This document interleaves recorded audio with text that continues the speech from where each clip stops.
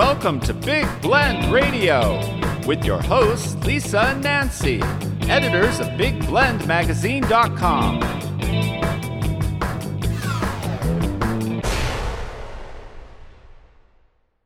Hey everybody, welcome to Big Blend Radio's Nature Connection show. We love these shows. Typically we air these every fourth Wednesday, every fourth Friday. I got the Wednesday stuck in my brain because today is Wednesday that we're recording on. But we do these shows every fourth Friday with our guest co-host, fine art nature photographer Margot Cabrera. And this show is really dedicated to the environment, nature, wildlife. How can we coexist with nature? And that brings our guest on the show today, Michael Mehta-Webster. He is an expert in ecology, conservation, philanthropy, nonprofit management. He's a professor of practice in the Department of Environmental Studies at NYU. And he's joining us with his debut book. It's called, it's all about the rescue effect. And what I love about it is he has 6 rescue effects he can go through with us today. It's out now through Timber Press. And again, it's The Rescue Effect, the key to saving life on Earth. So welcome, Michael. How are you? Well, thank you for having me here. I'm doing great today. Oh, it's good to have you on the show. And Margot, how are you doing over in San Diego?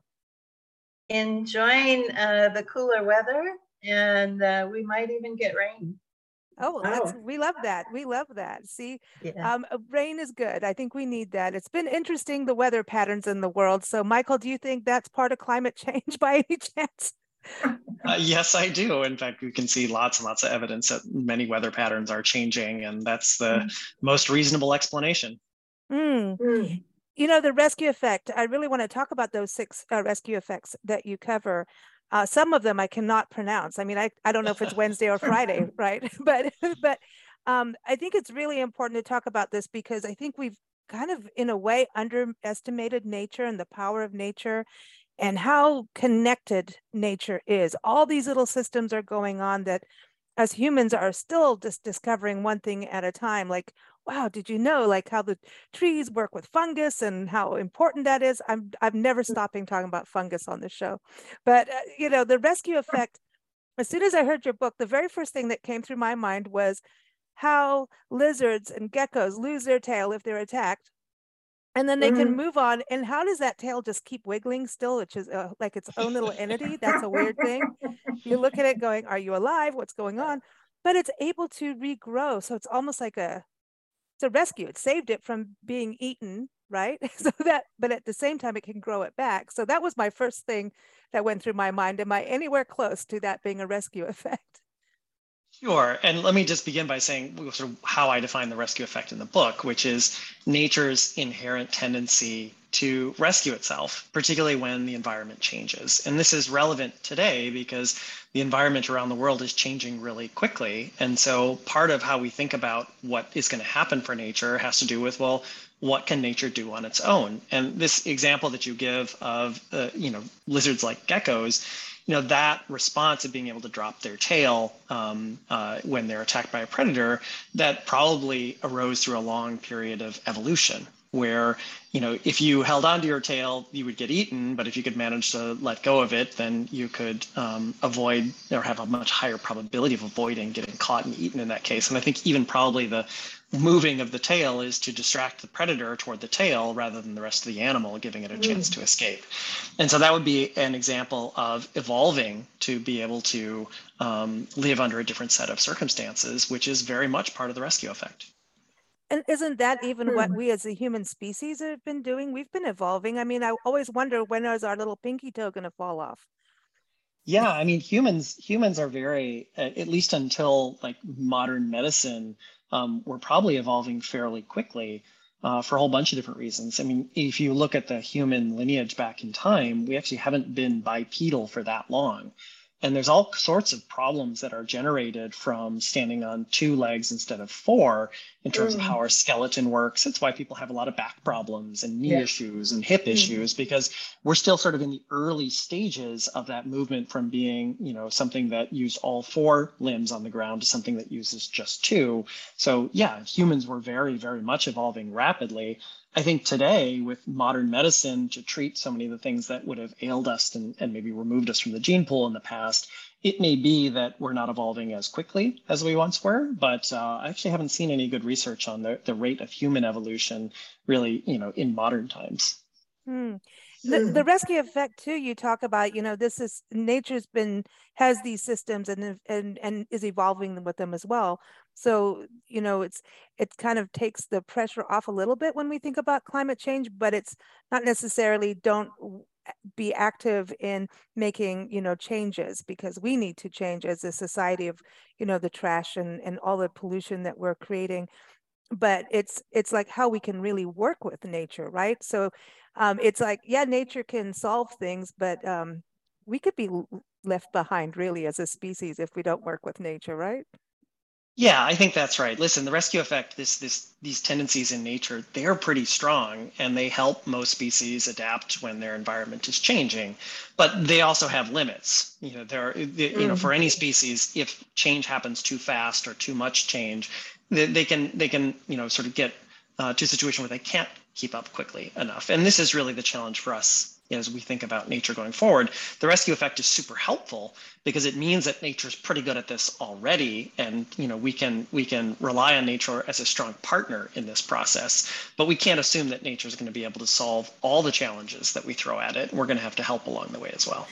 Are we probably the only species that has caused our future to be in question, as far as we're causing the change to the climate? Instead of the climate, it's just changing because it's changing. We're causing it and giving ourselves problems.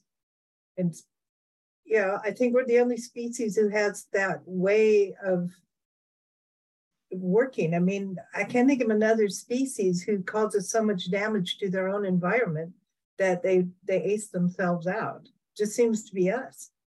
Yeah, I mean, there's plenty of species that change their environment localized in a way that eventually causes them harm. You can think of things like yeasts in, making beer or wine. They do that until the alcohol content gets so high that they cannot survive anymore. So you can come up with localized examples of that kind of pattern. But I do agree with you that humans are a really different kind of species than the Earth has ever seen. There's never been a situation where one species has transformed and changed the Earth as, hugely and as quickly as we have. And so we've got that as, sort of one of our claims to fame. But the other claim to fame we have is the ability to make decisions about how we want to interact with our planet going forward. And I think this is really important in conservation, especially when we think about loss of species and things like that. We're at a stage right now where we've begun to change the world tremendously, and some forms of nature have really suffered because of that. Many, many more are adapting. But we actually have the ability to make a decision about how we're going to, act going forward. We have agency. And so that's something that's also new in nature that hasn't really existed before, is that ability to imagine different futures and make decisions based on the ones that we'd like to see. Mm-hmm.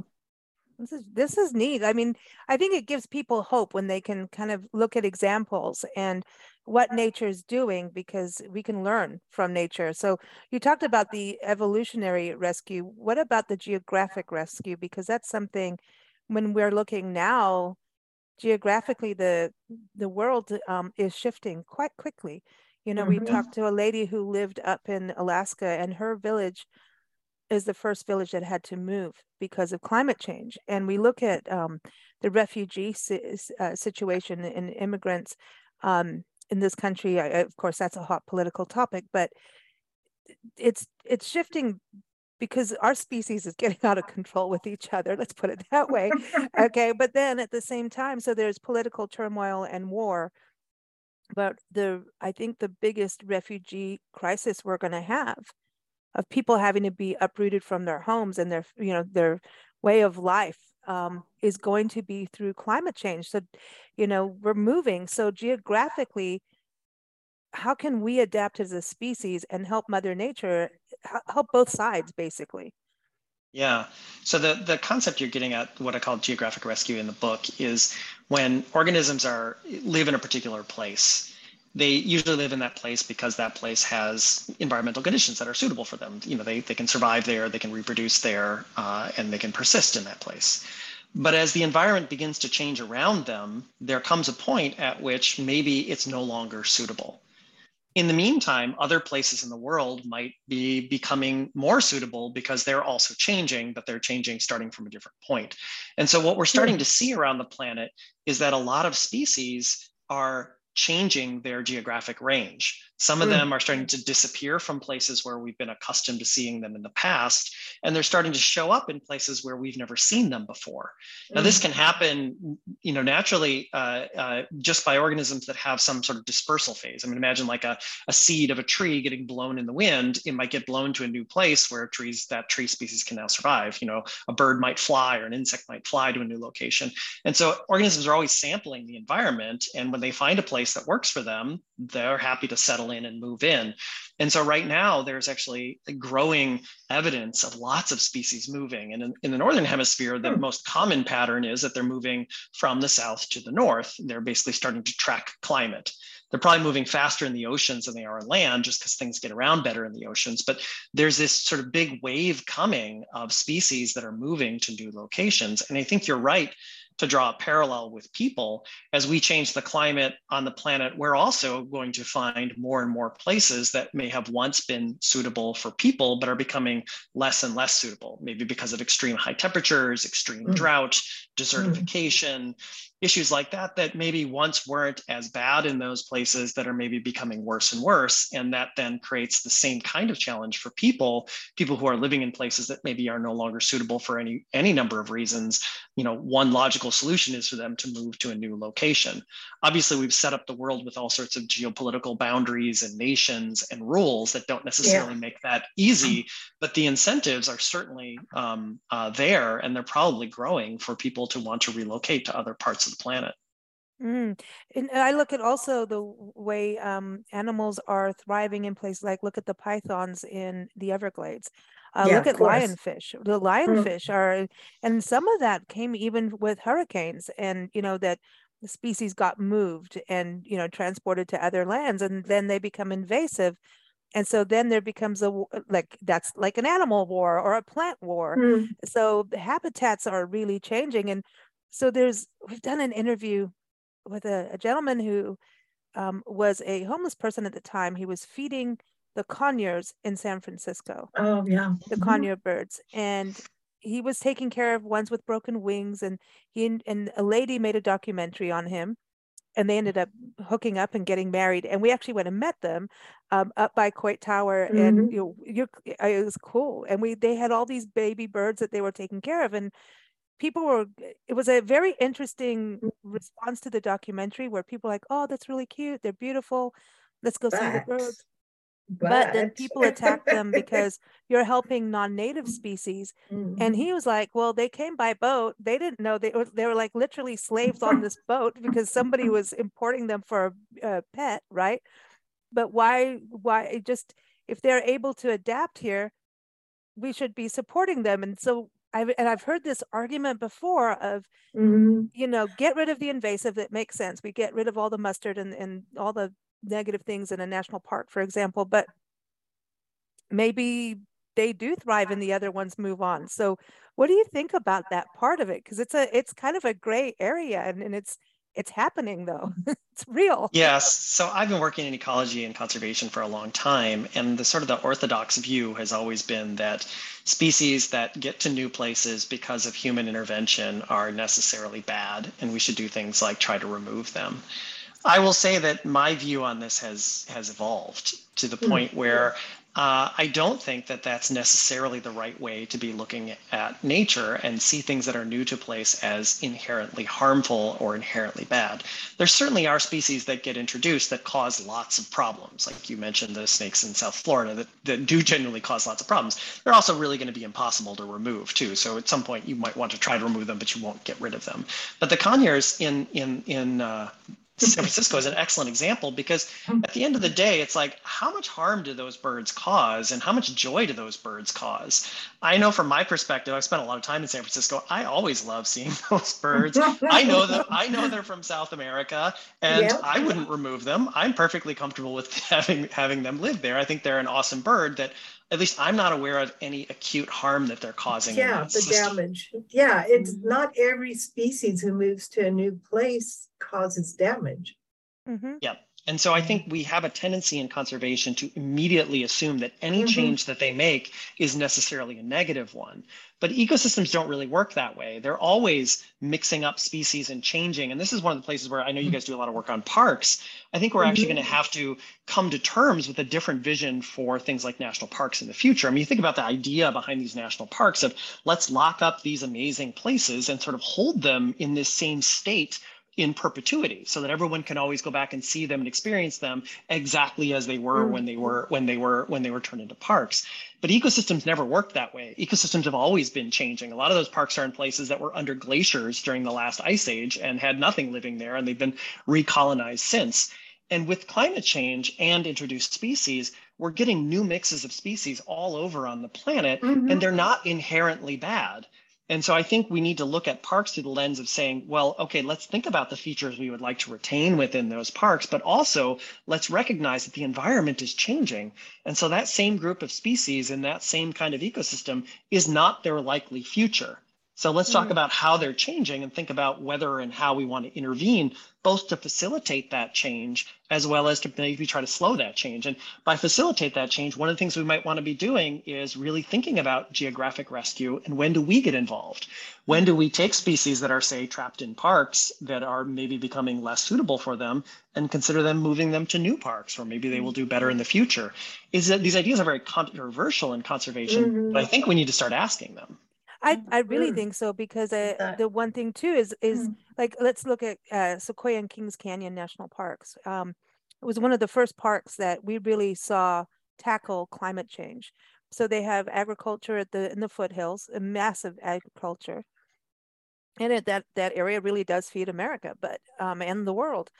But when you go up to the top, they have experienced a lot of pollution, and there are some days where it's really hazy, and the pollution is from agriculture, and it is from fires also, and just also having Fresno and some of those bigger cities below. So they were really looking at this. And what's interesting when you go to these places and they're looking at it, so it is, we looked at a video of friends who went to Kings Canyon in the 70s, like a homemade video, and I'm like, oh my gosh, it looks identical. Like, it really has been preserved. However, you can see the air quality difference just in that video was the difference. So I'm wondering, as we start doing these things, that animals are going to want to shift out. If the temperature is changing, look at in the ocean, they may want to shift to a new location because they know it's going to be better for them. But at the same time, we're seeing species come up that haven't been there for like hundreds of years. Or is it maybe we just didn't know how to look for them? I don't know what's going on, but I feel like you can't, like you're saying, box everything in here, because if it's too polluted for certain bird species in that park, and the birds are like, hey, I'm bailing over to Pinnacles National Park, it's not so bad over there, then, I mean, that's what we do as humans. Like, if your neighborhood ain't that great, I'm like, my real estate isn't good anymore, I'm moving. Well, it's a really interesting example you bring up, because, the icon of Sequoia Kings Canyon is the sequoia. And, the reason it's such an iconic tree is because those individuals there are so large and so impressive. But you only get to organisms that are that size and that old in a relatively stable climate. They've been able to rely on the climate being similar for a very long period of time. And, I think unless we really do get a handle on climate change pretty quickly, those big trees are probably going to have a harder and harder time surviving with new fire regimes, new water regimes, new disease regimes. Awful. Yeah. And that it may be, and that the best place for sequoias in the future is not in that part of the Sierras. They may do better further north. I used to live in Oregon, and there were sequoias on the campus where I did my graduate school. Beautiful trees. They seem to do just fine in Oregon. And so it may be that over time that even our image of where a sequoia lives may move further north as the trees try to move on their own, but they're isolated enough. They may not be especially good at it, but as people move them from one location to another as well. Oh, wow. Because we've seen them. Well, we saw a prehistoric or petrified one in Florissant Fossil Beds National Monument in Colorado. And I was just like, no way. And it's massive. I mean, they had to like build like a garage top over it. I mean, like a big one. And it was huge. And this was a sequoia. And I was like, no way, this is so cool. So they were here at some point. And Florissant it's trippy. I mean, they had like hydrangeas fossilized, you know what I mean? So that's a whole other weird thing. But and what that's showing you is that life has always been good at moving around, and the species that are persisted are the ones that are able to, you know, adjust when their environment changes and do things like move to new places. Margot, have you been to the sequoias? Margot? I was there when I was a child, and I was in awe. I remember the tree that you could like walk through or drive through. Yeah, the tunnel tree. Yeah, it was just amazing, and I just love the forest. Yeah. When you think about these forests, I think that's a huge part of like that change. When you keep talking about the sequoias moving, I literally seeing them marching to Oregon. They're like, that's it, we're going up north. I can totally could.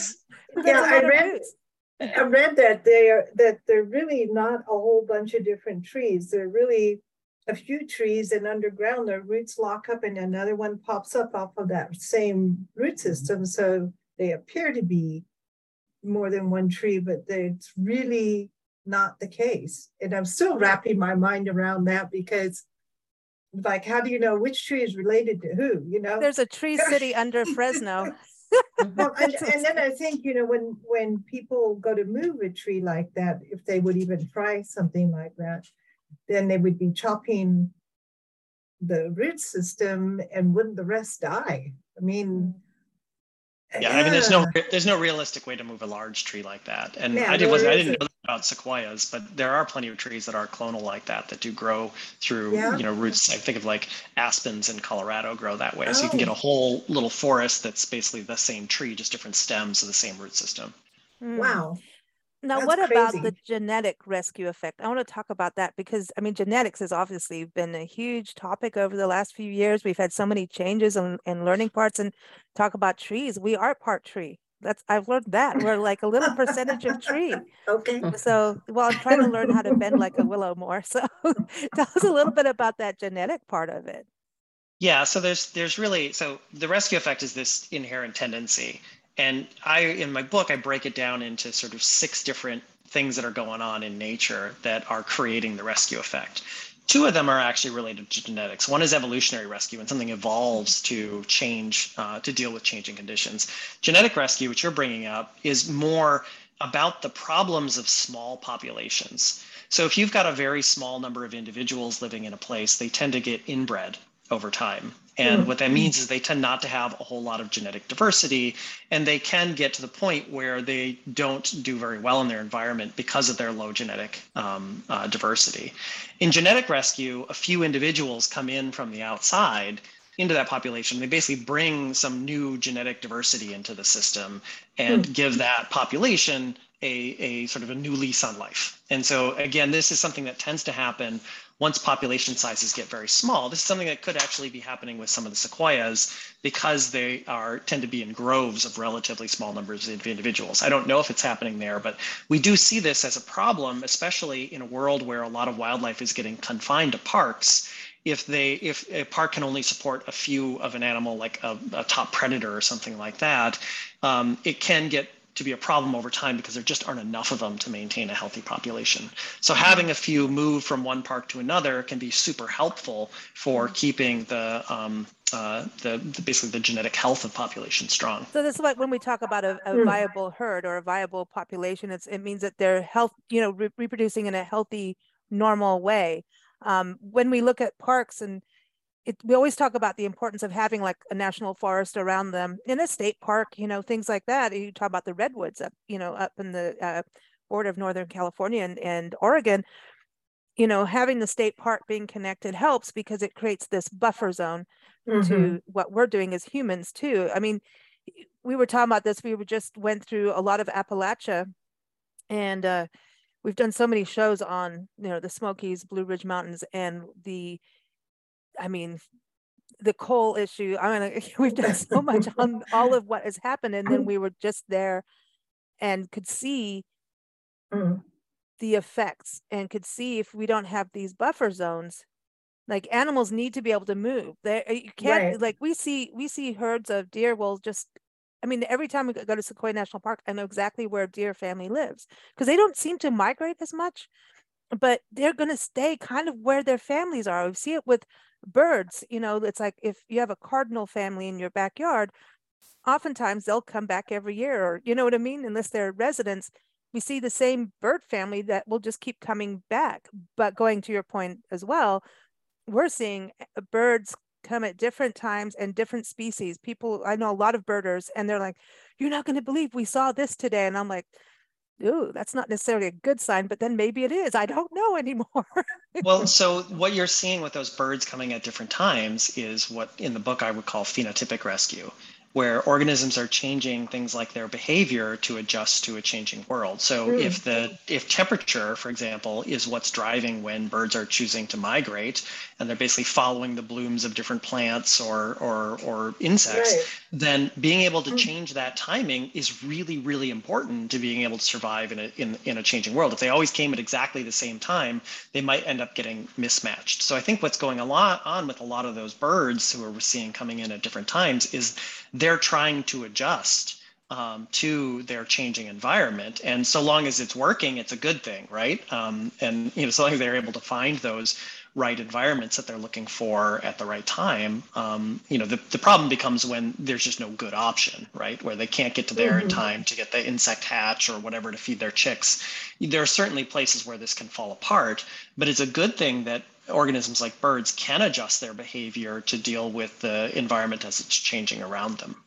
Oh man, I think this is one thing we've done in some shows on the importance of wildlife corridors and creating actual roadways and understanding that they do have migration routes. And I think they're going to take their famous route first if they need to get out or get out early. You know what I mean? It's like, hey, the storm's coming, let's bail soon. But we tend to stand in the way too.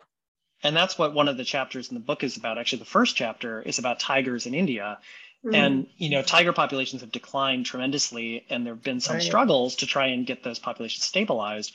More recently, India's actually been doing a pretty good job of protecting their tigers in their parks. And what we're seeing is in a lot of those tiger parks, the populations of tigers are going up, which is a great thing.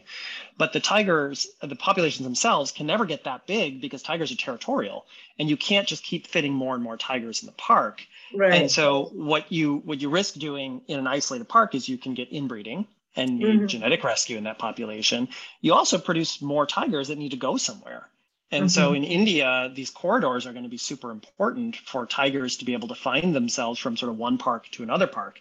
They can connect each other to each park genetically, which is important, but they can also move to readjust their densities over time. And so this is a big movement in the protection of like wildlife parks, which is to try and not just create these isolated, fenced-in places where wildlife lives, but also to have opportunities for wildlife to move among the different parks, and along with the geographic rescue we were talking about before, also move to new locations as they're sort of searching the environment for places that are more suitable as things like the climate changes. Well, who's to say that animals don't evolve like humans have evolved? Over a lot of time, obviously, but yeah, I remember in Kenya, we were sitting on the patio of this hotel, and we had tea, and this baboon just walked like a person, not on all fours, walked up like a little man, took the bowl of sugar, took the creamer, and turned around and walked in down to the forest. So I'm like, okay, look at that. I mean, he just walked like a little old man with his cream and sugar. Yeah. And it was really funny, and I thought, well, what's the big difference really? And how many eons would it take for that species to become like us? you know, Well, you know. Probably a long time, but you're getting to an important point there. So most people think of evolution as something that takes a really long time to happen. And if you're talking about, a baboon evolving into something like a hominid, yeah, that's going to take a while because there's more going on than just standing upright. There's the brain, there's everything else. Right. But your point, the point underlying it is an important one, which is with changes in the environment, we are already seeing some organisms showing signs of evolving new capabilities. And this is something that can actually happen very quickly. If there's enough diversity in the population, individuals that do different things, and that's based on their genes, you can actually have evolution happen almost instantly. On coral reefs, we're seeing this where when you get a heat wave, it kills some of the corals because it gets too hot, other corals survive. Well, if that ability to survive that heat wave is related to their genes, then in that moment, you've actually had evolution happen. So that the corals that are left are the ones that on average are better at dealing with higher temperatures. This happens with disease resistance. This happens with, ability to survive at different temperatures. It's happened with predator-prey interactions. Scientists have shown like snakes that once, died eating cane toads that are invasive in Australia have learned not to do that. Or if they do, they survive better. And it's genetically hardwired. They're evolving to deal with these changes around us. And so I think in conservation, we've had this idea for a long time of, well, evolution is interesting, but it's not really relevant to what we're doing in conservation. I think what we're beginning to see more and more of is that evolution actually is relevant to conservation because it can happen, at least under the right circumstances, pretty quickly. Oh man, that's kind of interesting because if you think about medicine, I mean, half of the time, like you even, if you get bitten by a snake, they're going to put more venom in you or something. I mean, it's, it's like what doesn't kill you makes you stronger kind of saying, right? But that's happening in nature too. It's like we're seeing animals live in cities and adapt in cities in such it's wild, but it's happening and we all need to somehow coexist. So it's cool to watch what they do to realize, we don't have, it is this whole get out of that box thing. You can't, we're all going to be moving because we're going to have to. Glad we're on the road full time. Unless we stop causing the climate to change. But we have to admit we're responsible first. I know. I think that's a really important point. I mean, in my book, I talk about all the amazing things that nature can do to adapt to change. I also talk about the things we can do to help individual species, give them a little boost to help them with that adaptation process. But I think overall, the one thing that as a planet, we should probably, all be uniting around is sort of the most important thing we can do for the future of nature. And that's begin bending that climate change curve. Again, a lot of life is already adapting to a changing climate. That's great news because, it helps in this process. But if we can slow the rate of climate change and eventually stop climate change, that's what's going to make the biggest difference for the future of life on Earth. I agree. And things are changing, like we're seeing species that we thought were 100% gone. Like one day we're going to wake up and someone's going to find a duck-billed platypus again. It's like it's going to pop up and go, I'm here, but you never know. You just never know. Well, good news. Duck-billed platypus has not gone extinct. They're still around. So we still have those ones. So that's good news. They're cool. See? They're really cool. I love those. They're like somebody just threw a bunch of parts in and went, look at that. Really, I thought they were completely gone. It's like the dodo birds and all that. We've lost some really cool iconic species. Fortunately, not that one yet. Yeah, well, I'm glad because they're neat. Do you think that the climate changing on Earth can affect another planet? Not through any direct mechanism that I know about. Yeah, I'm not unless you could say indirectly if it pushes us to get more into interplanetary travel and start colonizing other planets and changing them, then sure, there's a direct there's a pathway there that I can imagine. Yeah, but without that, I don't see the physical connectivity between planets as being high enough for something like that to happen. I always felt like aliens would come from Saturn and land here and say, well, you guys need to get your act together. You're hurting our planet. One thing, I really appreciate what you're doing because I think it's something that we as individuals can read your book and start to look just in our own backyard. What can we do to, help species, and what are they doing? What can we, and we can learn a ton from watching nature and, seeing how they adapt. And it's just, it's interesting to me, the parallels of what nature is doing and what we as a human species are doing. It's just, even like we were talking about, being refugees and having to move. It's the same thing that animals have to do. And so we can take those little steps and see, okay, we can learn from them, but also what can we do for specific species in our backyard, in our parks, and go and communicate with the municipalities and the parks management. And it's very difficult, becomes a very political drama thing, but it really helps to have some kind of evidence and some kind of information, like your book and what you've done, because I know, even the wild horses, everyone's arguing about, are they feral, are they not? And we know some people are like, actually, if they have, why Hagerman Fossil National Monument in, I think it's Oregon, right, Nancy? Or Idaho. It was Idaho.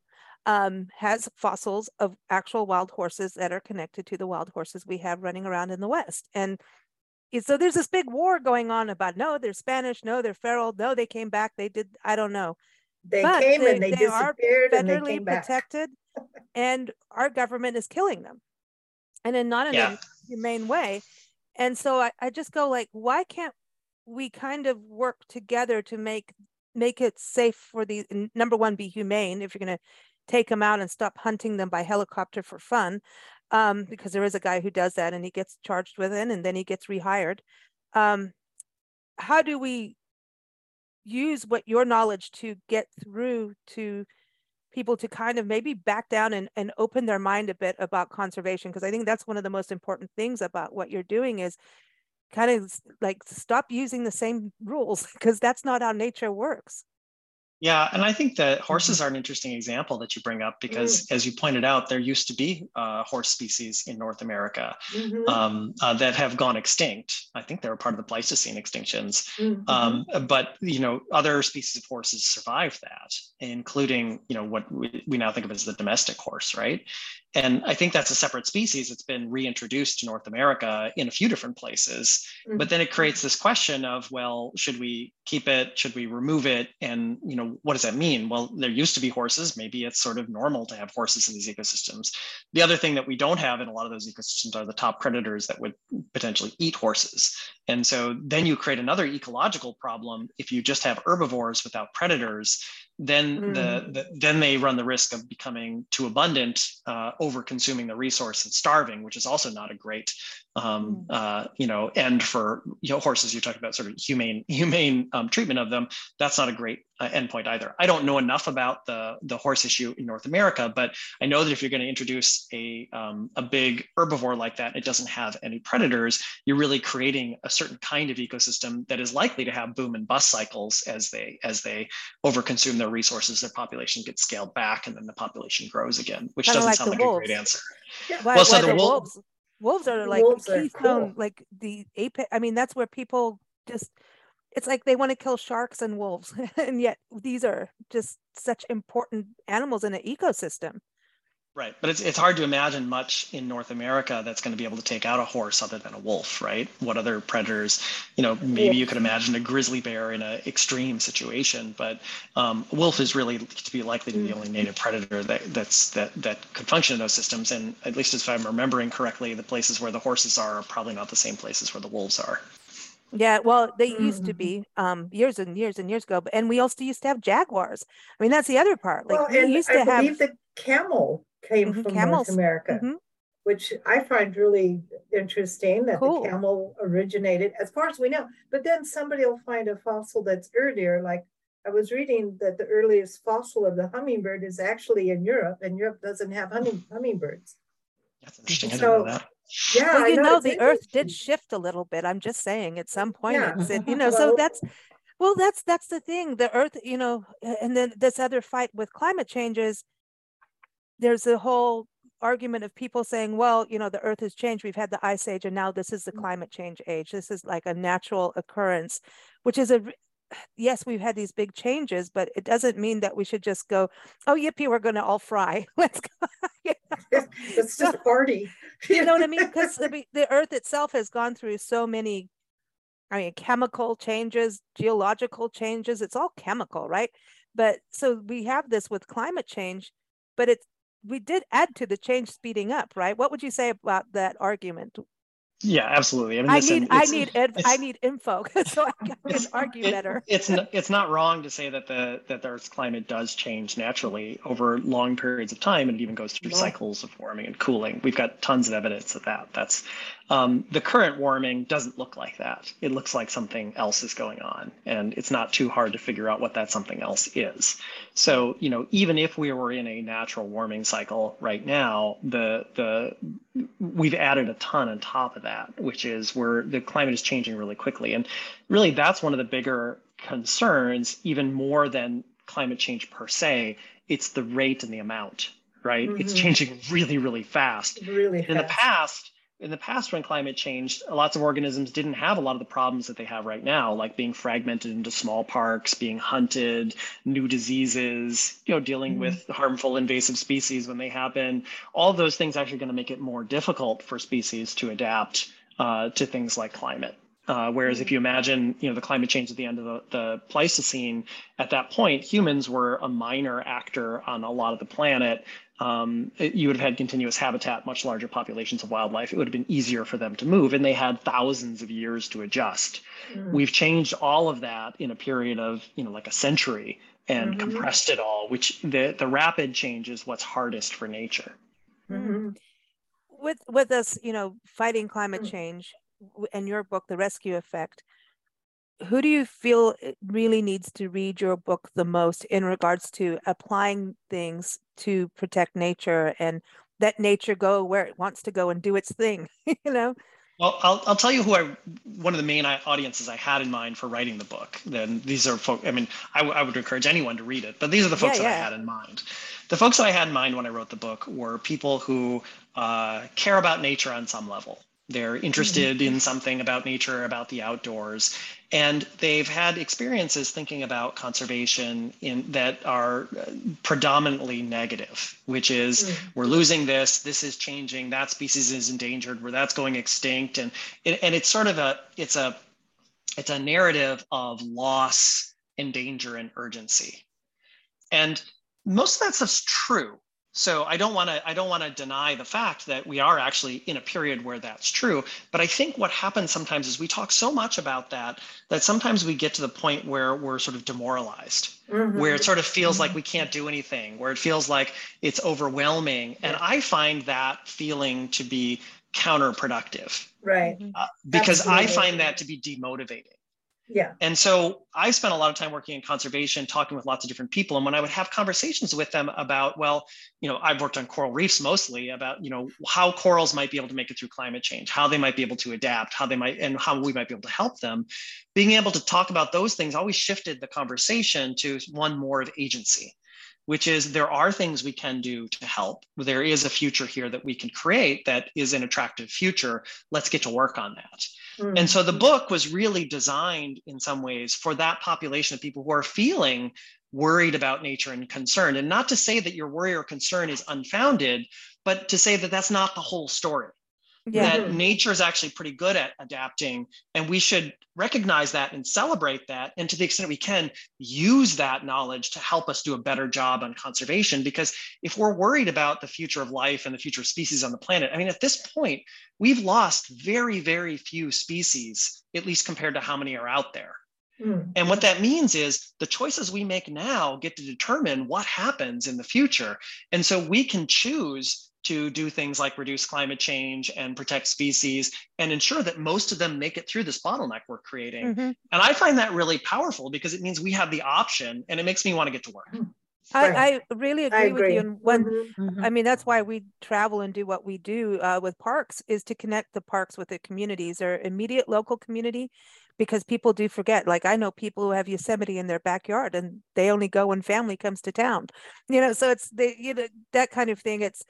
that, and so that they are more active in, maybe getting rid of the invasive species or whatever they can do, so they are protecting their backyard, which includes this public space, and hopefully adding more space for nature, right? And so it's like, so we don't have dead zones, and so we do that, but and also of course for the visitors to get it. But our whole thing, I mean, before that, you do radio shows, and you'd get so frustrated if you're not actually out doing something. You hear all this negative, and it's like, we're going to die. Like, that's how people get so anxious about it, or become like the helicopter parent of conservation. So then you're not productive. We're not productive. We're upset all the time. Stress levels, not good for health. And then we're not communicating with those that need that communication to make change in an effective way. And so, I mean, we can look at America right now, or England, or I don't know, pick a country, how we're just drawing lines instead of shifting the lines and going, okay, let's work together for some common goals. We've got to that height, and like, look at what's going on politically in our country. And I feel the same will happen for wildlife and in conservation if we get too riled up on all sides. We really should be looking at evidence and coming up with solutions. But if you're riled up, that's not going to get you anywhere. Not saying that you shouldn't get riled up and do something. I'm just saying we're not communicating in an effective way to get someone to come onto your side. You know, cake is better than poison. Feed them cake.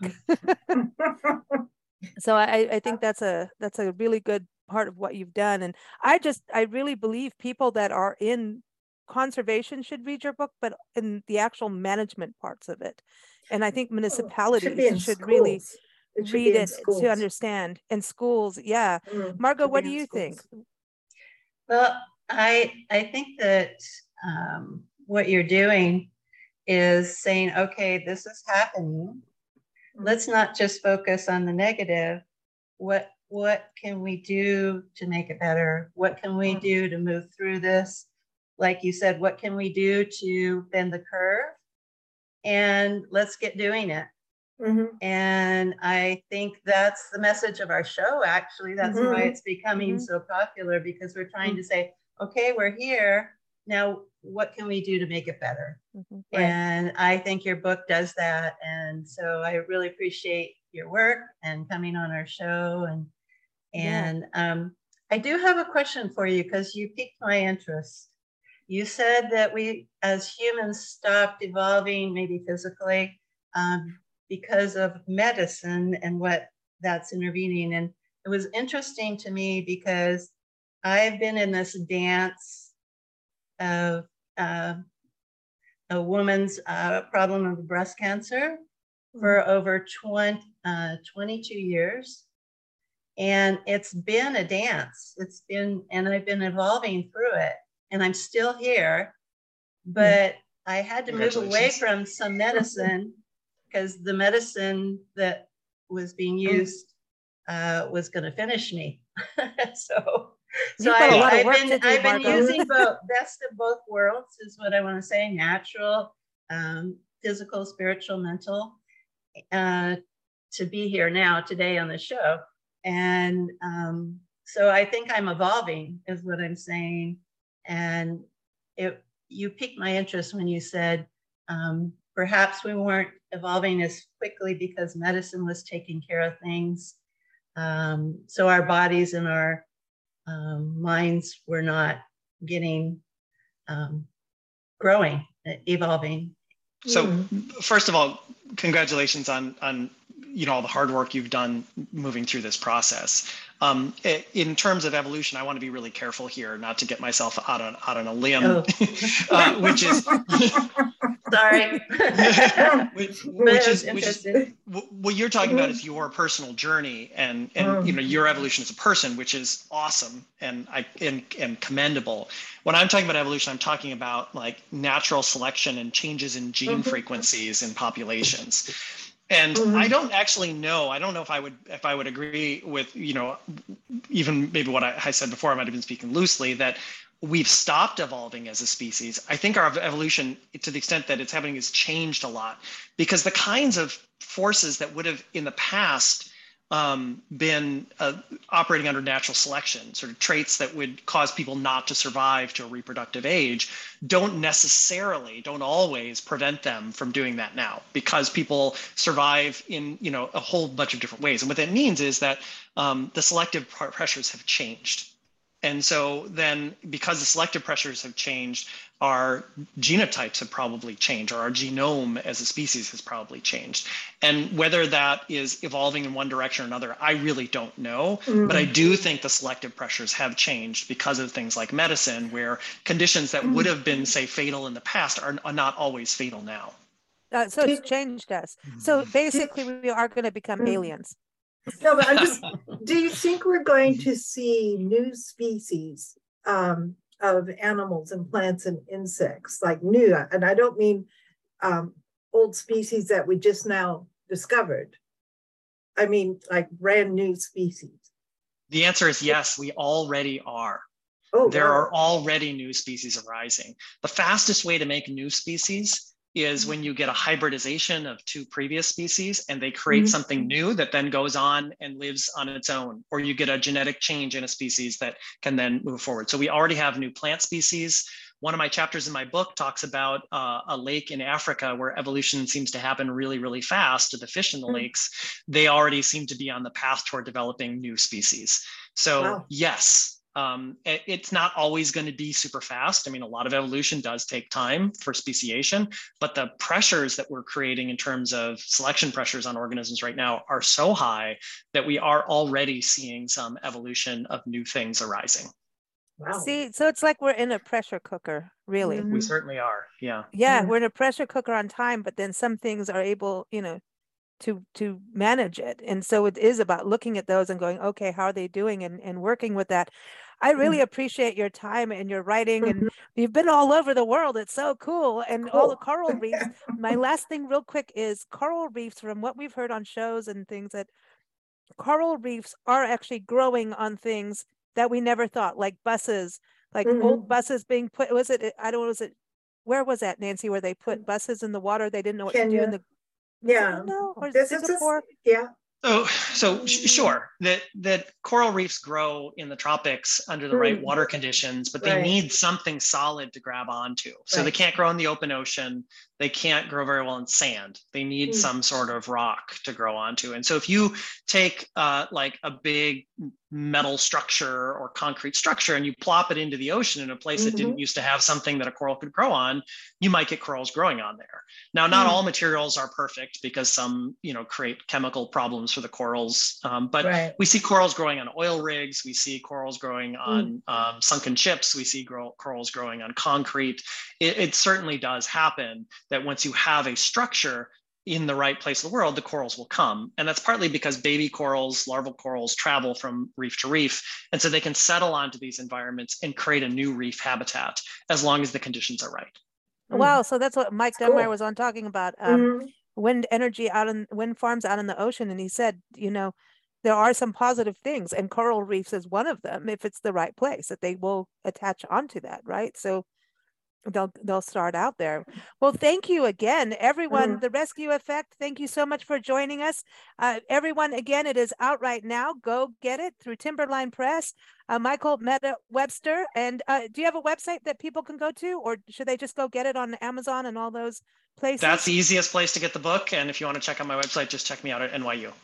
NYU. Thank you so much, everyone. Keep up with us at bigblendradio.com, and keep up with Margot at CarreraFineArtGallery.com. Thank you so much. Thanks. It's been a pleasure chatting with you. You too. Bye. Bye.